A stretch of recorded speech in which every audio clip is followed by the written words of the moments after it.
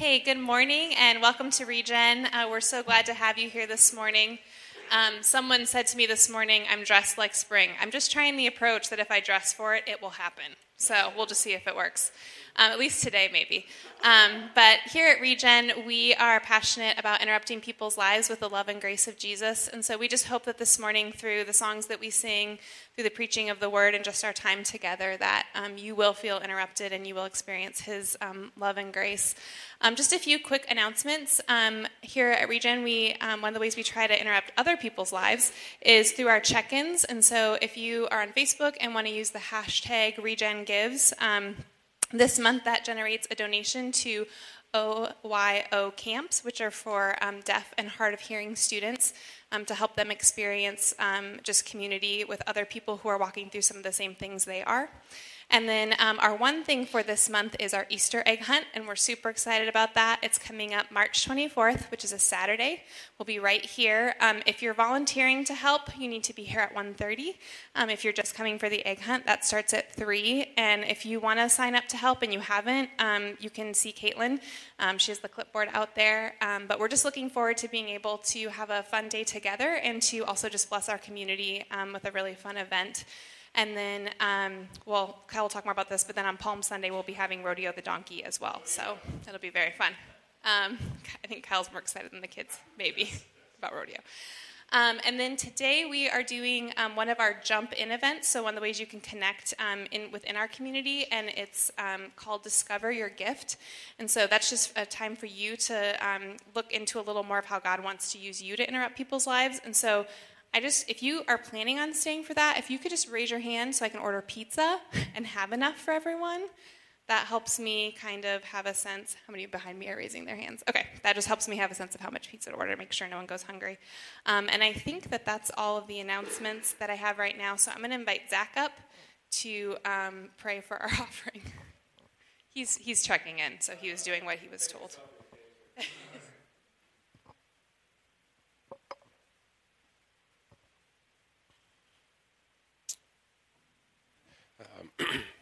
Father, you truly are our only desire, and I ask that you make that more real to us today, more real than it has been in days previous, Lord. Just let us feel the weight of that relationship that you want with us, that father, adopted child relationship, that we are part of your family, Lord, and let us understand how to order our lives and our priorities and every other desire that is less than you from that relationship with you, Father.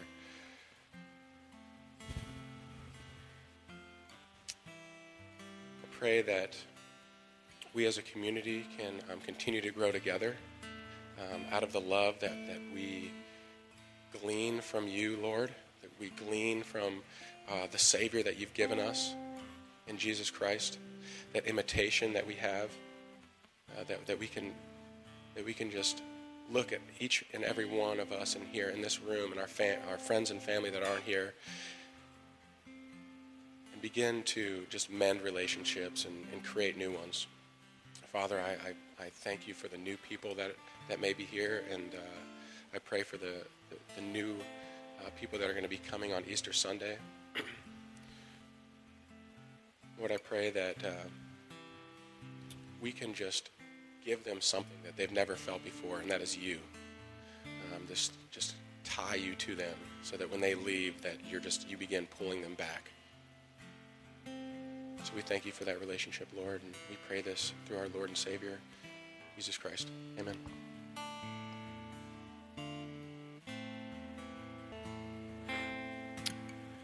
Father,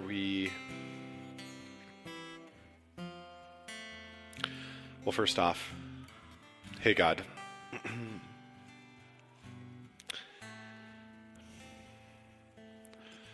God, you are the only sure thing, and we are always trying to give ourselves to things that are not.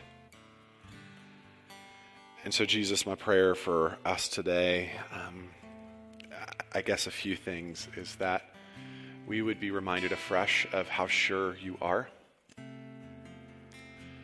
how trustworthy you are, and that the untruths that we believe, the lies that we run toward, no amount of untruth would separate us, that Jesus, you would cut through that and let us see you today. And so, God, we love you, and we just want to know you in this place and in this moment, and I ask for your help. God, we need your help. We're tired. We're stressed. We're drawn in a million different directions, and so help us to see you and hear you in our midst today.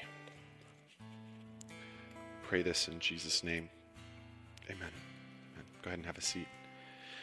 Kids are going to go back with Miss Caitlin for Regen Rangers. So kids, if you're going back, that would be that way. And Caitlin and our team can help you guys get settled. That's going that way. Oh, Taylor's going back too. Hi. Bye, Taylor. Bye. Okay. My name is Kyle. I get to be the pastor here. So welcome to Regen in our big run up to Easter. Really excited about the next few weeks. And I just want to kind of let you know about those things. So we're all on the same page. Next Sunday is Palm Sunday, which is one of my favorite Sundays. But we're going to start with that egg hunt on Saturday at 3 that Steph told you about. And then we're going to do Palm Sunday, and Rodeo the Donkey will be here after worship. And if you've not watched Parks and Rec, you don't really have a category for this, but we feel about Rodeo the Donkey like the people in Pawnee, Indiana feel about Lil Sebastian. And so we're very excited. So you'll be able to take pictures with him. And then word on the street is that there will be Nova Donuts. Live appropriately. And then Holy Week, 2 things to draw your attention to. Good Friday, right here at this location, 7 p.m. on the Friday before Easter.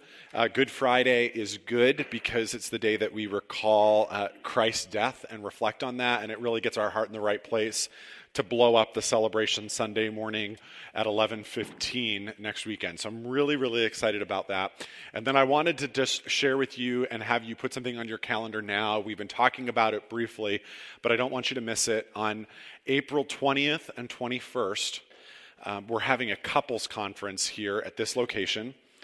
It is a couples conference. It's not a marriage conference. It's a couples conference. And so if you want to kind of get some vocabulary in your relationship, it would be awesome. We're bringing Bob and Pam McRae, who are actually the doctors, Bob and Pam McRae, who both teach at our undergrad, the Moody Bible Institute. And they're going to be here, and we're going to do a Friday night and part of the day Saturday couples conference. Bob and Pam did our pre-marriage.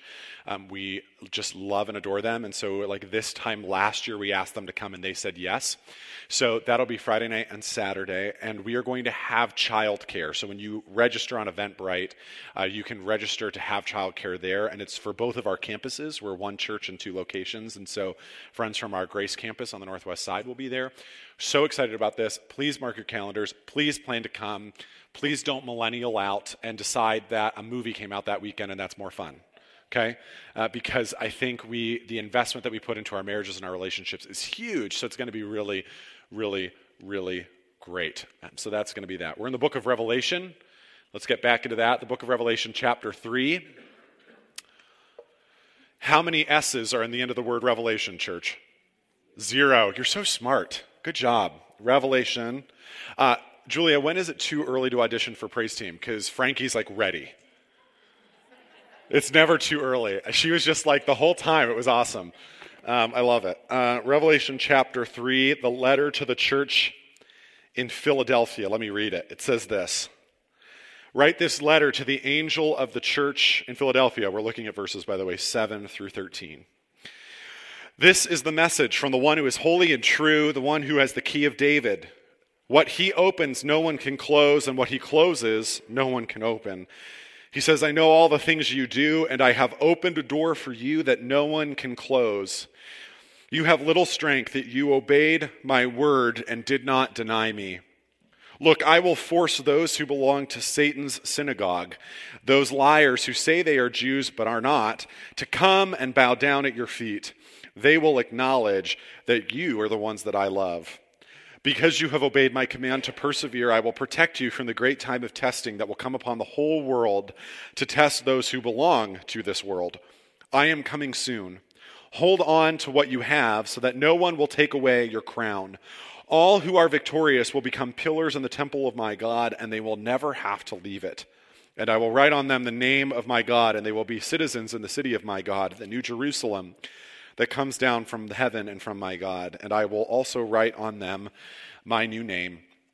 Anyone with ears to hear must listen to the Spirit and understand what he is saying to the churches. Let me pray again real fast here. God, thank you for your word, and that these are not just cute little love notes, that they are not just trifles, that they are your words to us. They are our very life. And so, Jesus, I pray that we would hear you today, that you would speak to us in the midst of our circumstances through this letter. And I pray this in the name of Jesus. Amen. Amen. There was a conversation I had this week, and I was expecting it to go very differently. I was expecting a conversation I was having on Monday that would go very differently. I was expecting it to be supportive and collaborative. I was expecting to feel heard and cared for. And what I ended up leaving with was kind of this feeling of not necessarily not being cared for, not being hurt, but being shut out. Of having a door that I thought was going to open up slam in my face. And I've been thinking about how a lot of life feels like a closed door.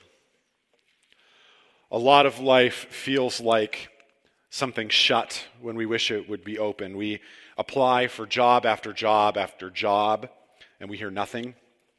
We look for the right person, Mr. Right or Mrs. Right. They're nowhere to be found, date after date. Hey, there you go. Hallelujah. Keep waiting. We go from doctor to doctor, hoping for the right medicine, for the cure, and nothing. We keep seeking for healthier relationship with our family, nothing.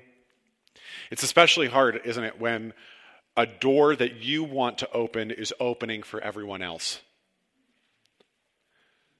And here you are knocking and tapping and looking through the keyhole and trying to, and when nobody's looking, pick the lock, and it just won't open. Everybody else is getting married. Everybody else is dating and happy. Everybody else has really cute Instagram things with their happy person. Everybody else has really happy family stuff. Everybody else has babies. Everybody else has success. But I am stuck outside this door, and we feel locked out. We feel shut out. We feel left out in the cold. And all that we see is the handle. That's it. This feeling of being shut out, of being on the outside, is exactly how the Christians in Philadelphia felt. Philadelphia is the newest, historically, of all of the 7 cities that John addresses in his letter. It's number 6 there. Philadelphia was called the gateway to the east. It was a trading town. It had connections to locations in the Far East outside of the Roman Empire, to China, to India, to Russia, to beyond. It was this letter that John writes the church in Philadelphia is one of 7 that he writes. And remember, Danny the intern did a really good job with this last week. That 7 is not a literal number, it's also symbolic. So that while John writes to 7 churches at one time and place, he's really writing to every church everywhere across all time. But there's something in these letters for us, for you and me. And these letters are written after John, who is one of Jesus' best friends on earth, gets this vision of Jesus. And Jesus is wanting these churches to help them see Jesus in the midst of their circumstance. He wants them to see him in the midst of it. And he wants Philadelphia to see Jesus in the midst of these feelings of being shut out and left out. And the reality is, it's more than just a feeling. They really, really have been shut out. So here's what happened. And after Jesus is resurrected, the early Christian movement did not have a church building to go to. We wouldn't have church buildings as we know them until at least 300.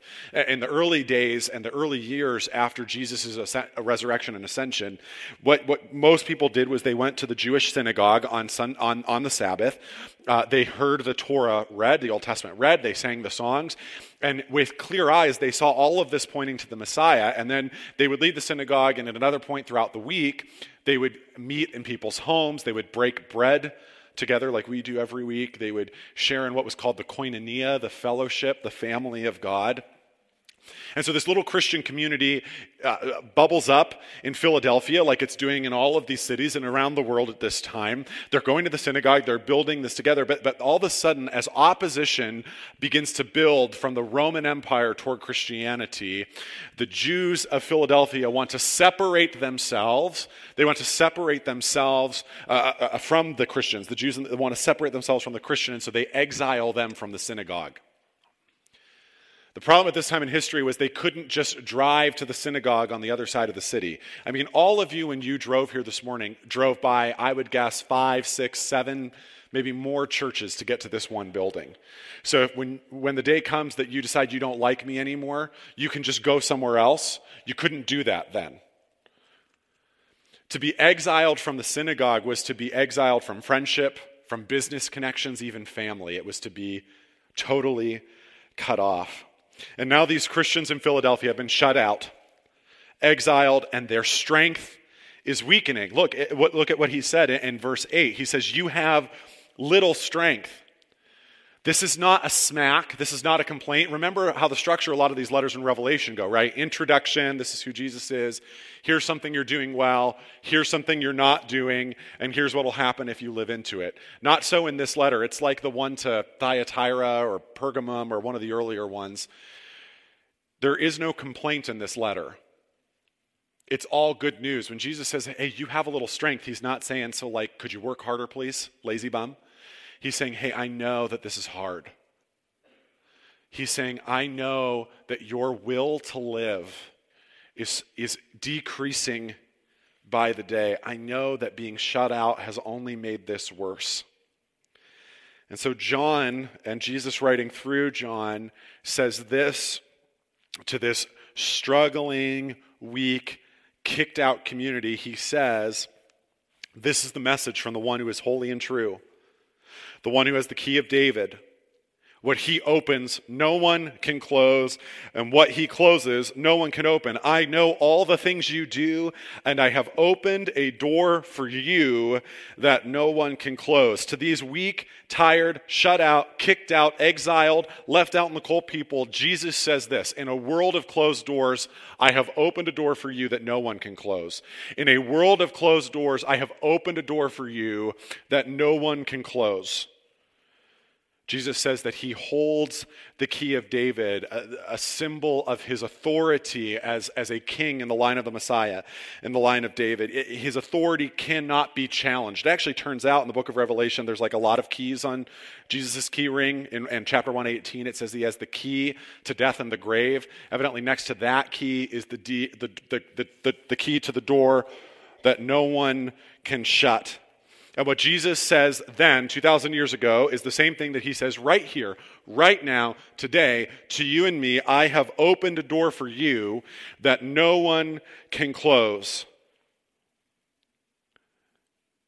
Why is this good news? Why is it good news that Jesus has opened a door for us that no one can close?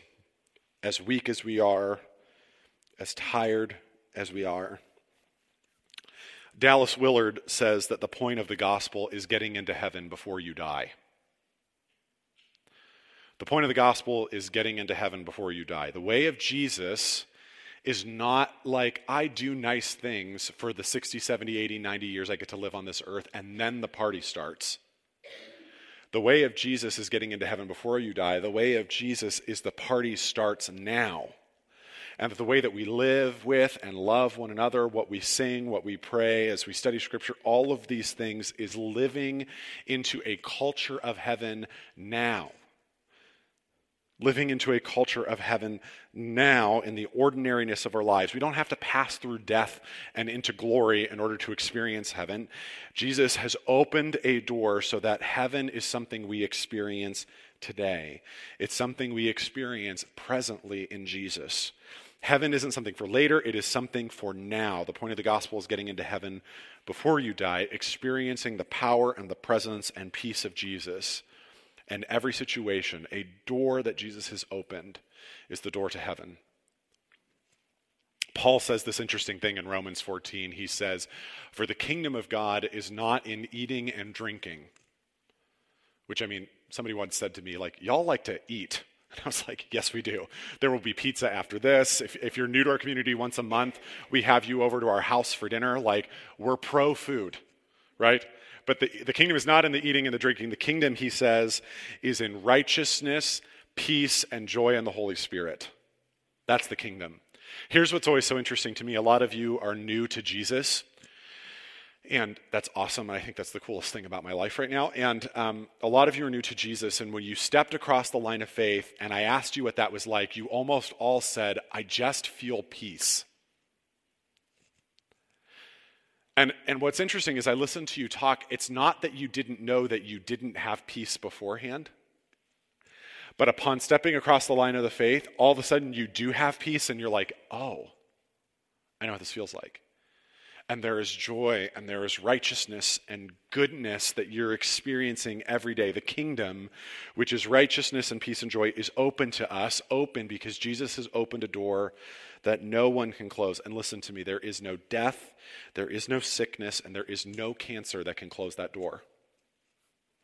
Grief, depression, anxiety, they cannot close the door.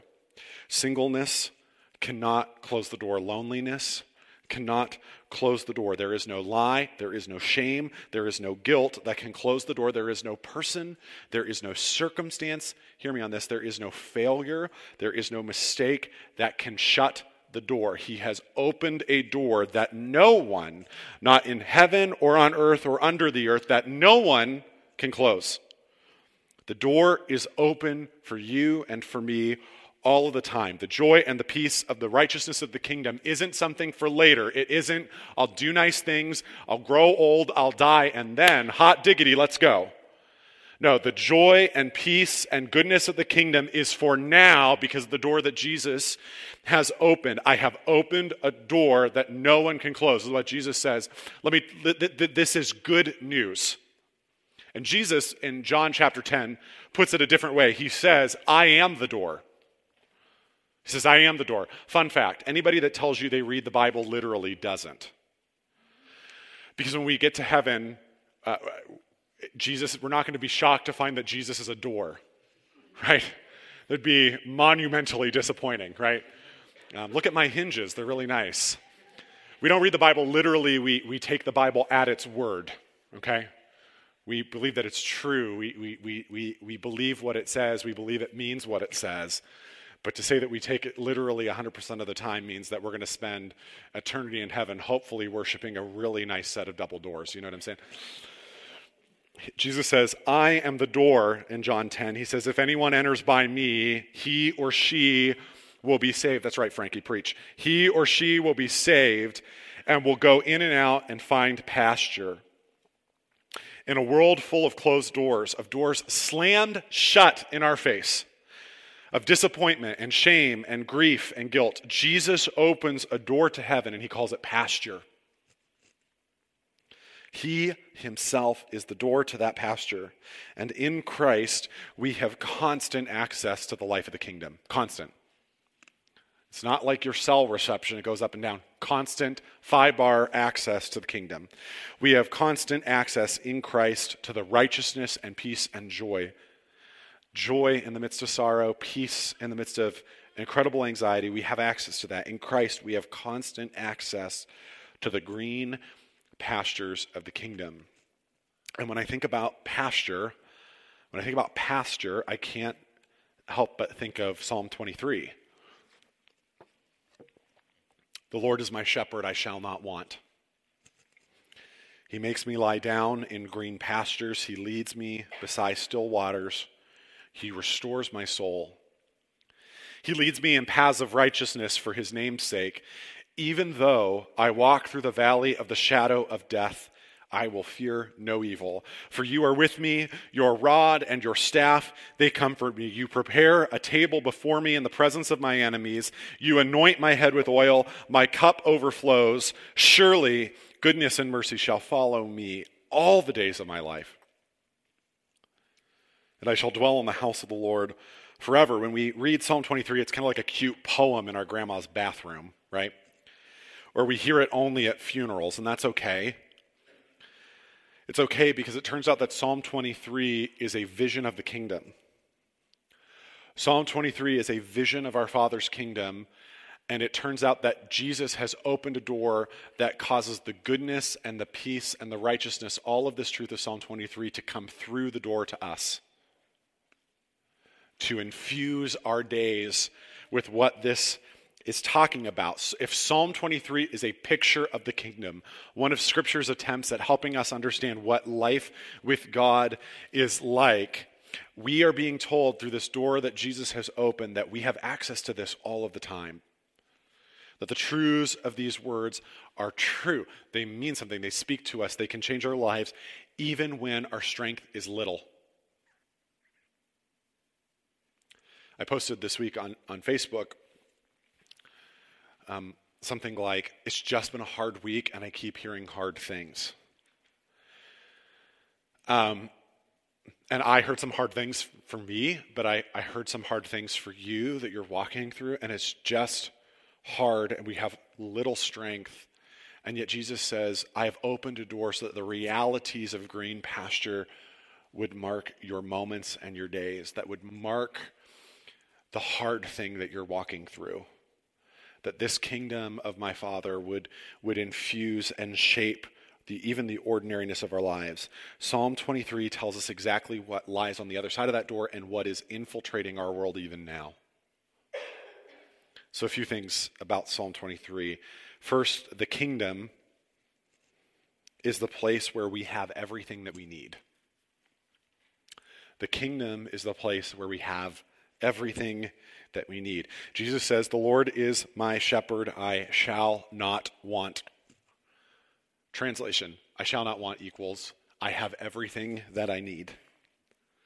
He says, you prepare a table for me in the presence of my enemies. He says, my cup overflows. Jesus has opened a door, and through that door is access to everything that we need. And so much of our lives, we sit on the stoop of a door that is closed. And we peek through the keyhole and we listen to the party that sounds like it's going on the other side of the door, and we assume that on the other side of that door is something that we need. Money, success, a wife, a husband, a baby, good things often. And we find ourselves lacking that, and we find ourselves believing a lie that we do not have enough of this or enough of that, enough money, enough time, enough success. Jesus tells us that we don't need to worry and scrape and strive. Instead, he has opened a door for us, and that door gives us access to everything that we need. Church, hear me on this. I love you guys so much, and I want you to hear this. There is nothing like the door that you're sitting in front of today. There's nothing on the other side of that door that you need today. There's nothing on the other side of that door today that you need today. Everything that you need today is you have access to it. The kingdom is a place where we have all that we need. The kingdom is a place where we do not suffer alone. Catch this, I did not say the kingdom is a place we do not suffer. Sorry, wrong church if that's what you're looking for. The kingdom is a place where we do not suffer alone. I have this interesting relationship with a theology of suffering, and it's that I really like teaching on suffering a lot, which means we now must walk suffering, right? I like talking about suffering better than I like living it. I think we all do. But hear me on this. The kingdom is a place where we are never alone, even in the midst of our suffering, because it says, even though I walk through the valley of the shadow of death. Let me translate that.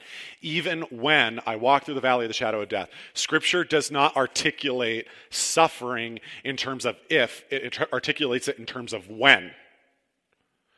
I think, as your pastor, if you know me, I'm trying to drive that rebar down into your soul. I'm trying to drive that rebar so that it's not like catching you off guard when you suffer, but that you were like, oh, I had some truth built up in me so that I was ready. And here's the truth. Even when I walk through the valley of the shadow of death, I will fear no evil, for you are with me. Thy rod and thy staff, they comfort me. Even in the midst of the valley of the shadow of death. Do you notice that it's just the shadow of death? It's actually not the valley of death. It's the valley of the shadow of death. We don't fear evil because Christ has conquered death. It is just death's shadow. We never deal with more than a shadow. And that doesn't mean it's not scary and hard and terrible, but it's never more than a shadow. Because on the cross, on Good Friday, all of the evil and death and darkness and sin in the world, this crazy thing happened. It converged on the person of Jesus on the cross. And they thought they swallowed Jesus up, evil and darkness. And it turns out it was like a snake that swallowed something too big, and Jesus came bursting out on the other side. That's Easter. We never deal with more than a shadow. I had a professor in grad school whose name was Scotty May. Scotty was like this big around, 75 years old, seen a lot of suffering in her life. And Scotty went on this trip with undergrads, hiking through parts of Canada for like 100 or 120 miles. But it's the parts of Canada where like only the bears that want to eat you live. Do you know what I mean? Like, we don't go to that part. Like, that's where we drop people and watching reality TV shows cry like babies, Canada. And so Scotty May, 75 years old, and here, fundamental rule of the universe. The smaller a woman is and the older she is, the feistier she is, right? Inverse proportions, so watch that. And Scotty goes on this trip, and it was hard. I mean, they're walking dozens of miles a day, right? And she brought a walking stick, and she's walking, and she's reciting Psalm 23 to herself, and she says every day, I will fear no evil, for my rod and my staff, they comfort me. My rod and my staff. And she gets back from the trip, reads Psalm 23, and realizes that she had been reading it wrong, because it doesn't say, my rod and my staff comfort me. It says, thy rod and thy staff, they comfort me. I think this is the first time we've ever quoted King James Version at Regen. It's an exciting day, guys. The lie that we believe when we're kind of on the outside of this door and we're suffering is that it's kind of up to us, that we are our own protector, that we're alone in this. And yet what Scripture says, it says his rod and his staff, they comfort us because he is with us. See, the promise of the kingdom isn't insulation from suffering. Listen, if anybody gives you a gospel that says your life will be pain-free, they have never met Jesus, whose life ended in brutal death. Okay? We worship a slain lamb. Jesus still has scars on his hands. Anybody that offers you a gospel that is pain-free is not offering you the gospel that Jesus died for. It is not offering you the gospel Paul preached. It's unrecognizable. It's something else. But our shepherd king walks with us in suffering. The kingdom is the place that through that door comes a shepherd king who does not let us suffer alone, and whose promise is that suffering is transformed in the kingdom. Our suffering is transformed in the kingdom. That's an ugly process. It's hard. The kingdom is the place where we are led by God. See, another lie that we believe when we're outside the door is that like this series of shut doors in our lives are just God playing games with us.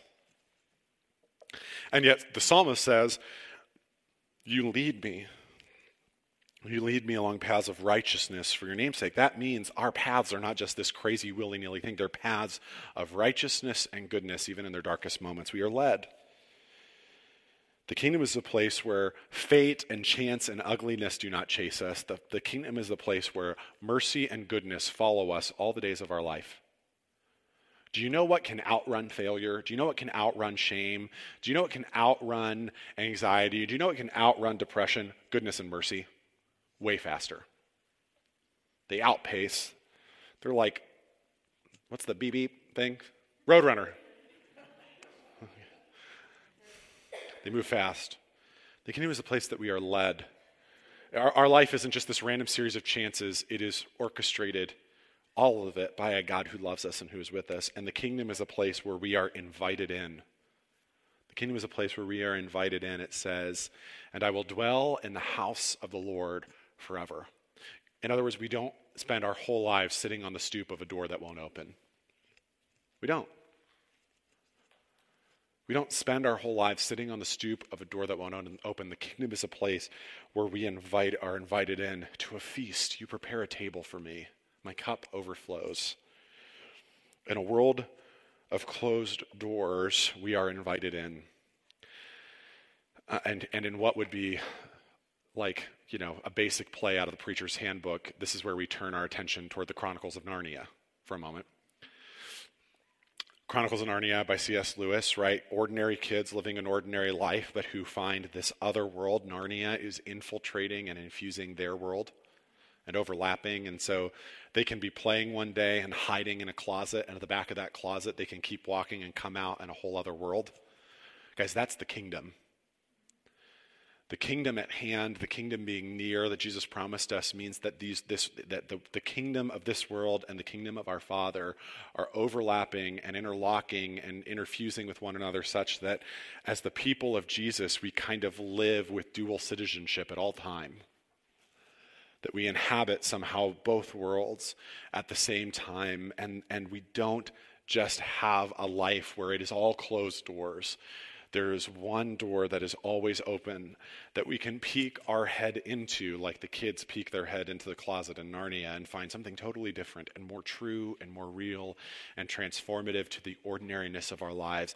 I have opened a door for you that no one will close. We are invited all the time, a standing invitation to see this open door, to see things coming through it, and even to pass through. That's what worship is. That's what communion is. It's a passing through.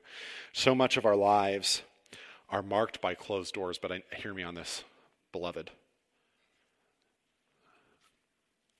Your life is not defined by the closed doors.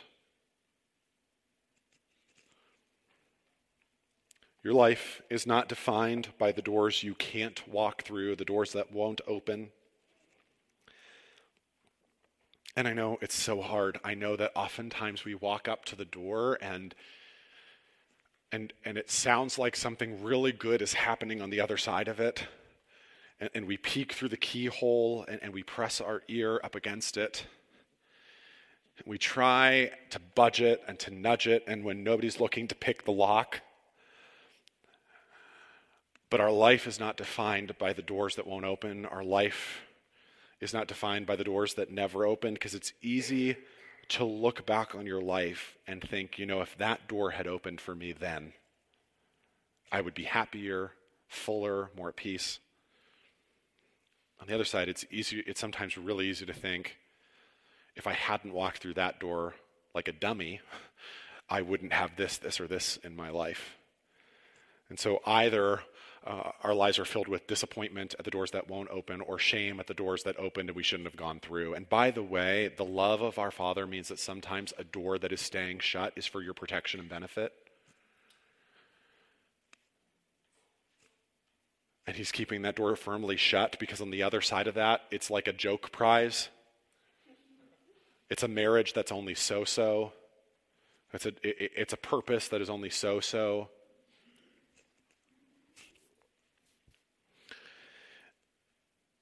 Each of these letters in Revelation kind of ends with these long sections of, if you do these things, the one who conquers will, et cetera, et cetera. And we've not really explored them. And actually the letter here, that section basically goes from verse 9 to verse 13. Like, I will prove that you're the ones that I love. I will protect you from the great time of testing. I am coming soon. Hold on. I will give you a name. You will be citizens. This long section. Here's how Jesus summarizes this in Luke's gospel. Fear not, little flock, for it is the Father's good pleasure to give you the kingdom. Fear not, little flock, you with little strength. Fear not. It is your Father's good pleasure to give you the kingdom. It is your Father's good pleasure to leave a door wide open, a door of grace and goodness and mercy and righteousness and joy and peace. It is his good pleasure to leave that open. There is nothing that you need today that is on the other side of a door that won't open. There is nothing that you need today that is on the other side of a door that won't open. Your failures and your mistakes are not the things that chase you. In fact, what's chasing you is mercy and goodness. And the door that you most need to have open today is open all the time, because he has opened for us a door that will not close. Father, you're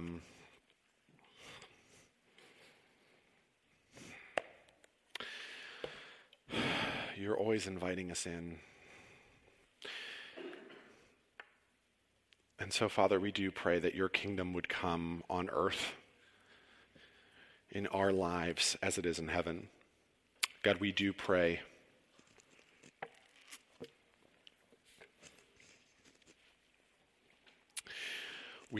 that your kingdom would come in our lives, that the goodness and mercy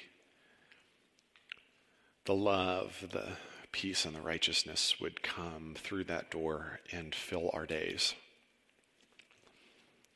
God, would you come find us at the stoops that we're sitting at?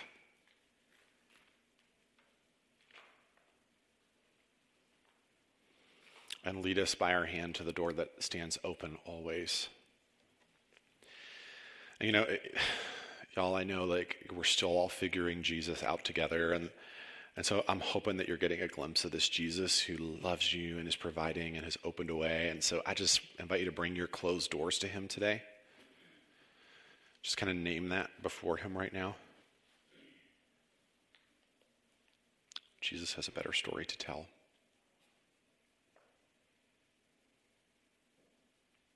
Amen. Amen.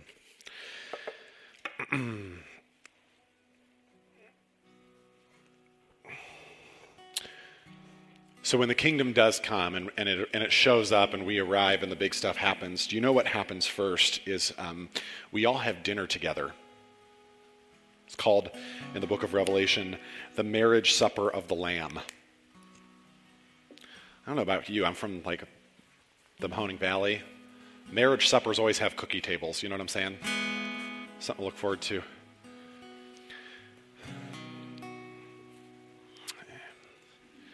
When the kingdom comes in its fullness, all of these things that are just a taste become a meal.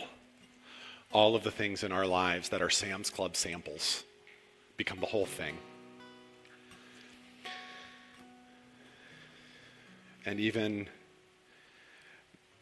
this little sample of bread that we eat every week, this little dipping in the cup, it's just barely a whisper of the fullness that Jesus has for us. It's a taste, it's a portion of the tiniest bit. In the kingdom, when it comes in its fullness, when we all walk through the door and stay there forever, we will feast and feast and feast and feast. And cool thing, we won't get grossly stuffed. We'll always be hungry for more, and yet always satisfied. On the night when Jesus was betrayed, he took bread and he broke it and he offered it to his disciples and he said, "This is my body, which is broken for you. Eat this as often as you do in remembrance of me." In the same way also, he took the cup, and when he'd given thanks for it, he offered it to his disciples and he said, "This cup is the new covenant in my blood, which is poured out for you and for many in forgiveness of sins. It is this cup, it is this blood that poured out that assures that not only does the door open, that it stays open for all of us."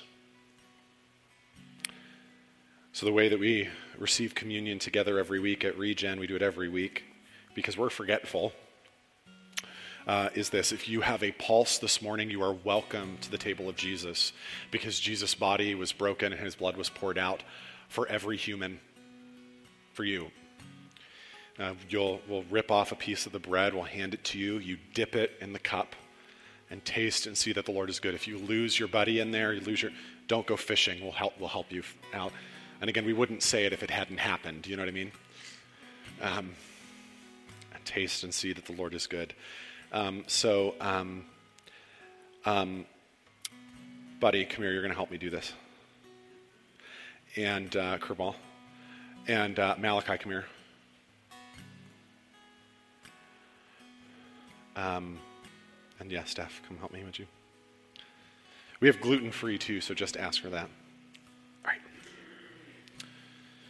People, hold on to that with both hands. And come on the other side of Steph with me. All right. Very carefully without spilling. Very good. Okay, when people dip, what do we say? The blood of Christ shed for you. You got that? Okay. You got that? So you're going to hold that? People are going to dip. You're going to say, the blood of Christ shed for you. Okay. Come right here. Father, pour out your Spirit on these gifts of bread and cup, that they might become for us the body and blood of Christ. That in the eating and drinking of them, we might be the body of Christ, redeemed by his blood, poured out and broken for the whole world. Amen. The table is open. I just love you, and that's just no lion.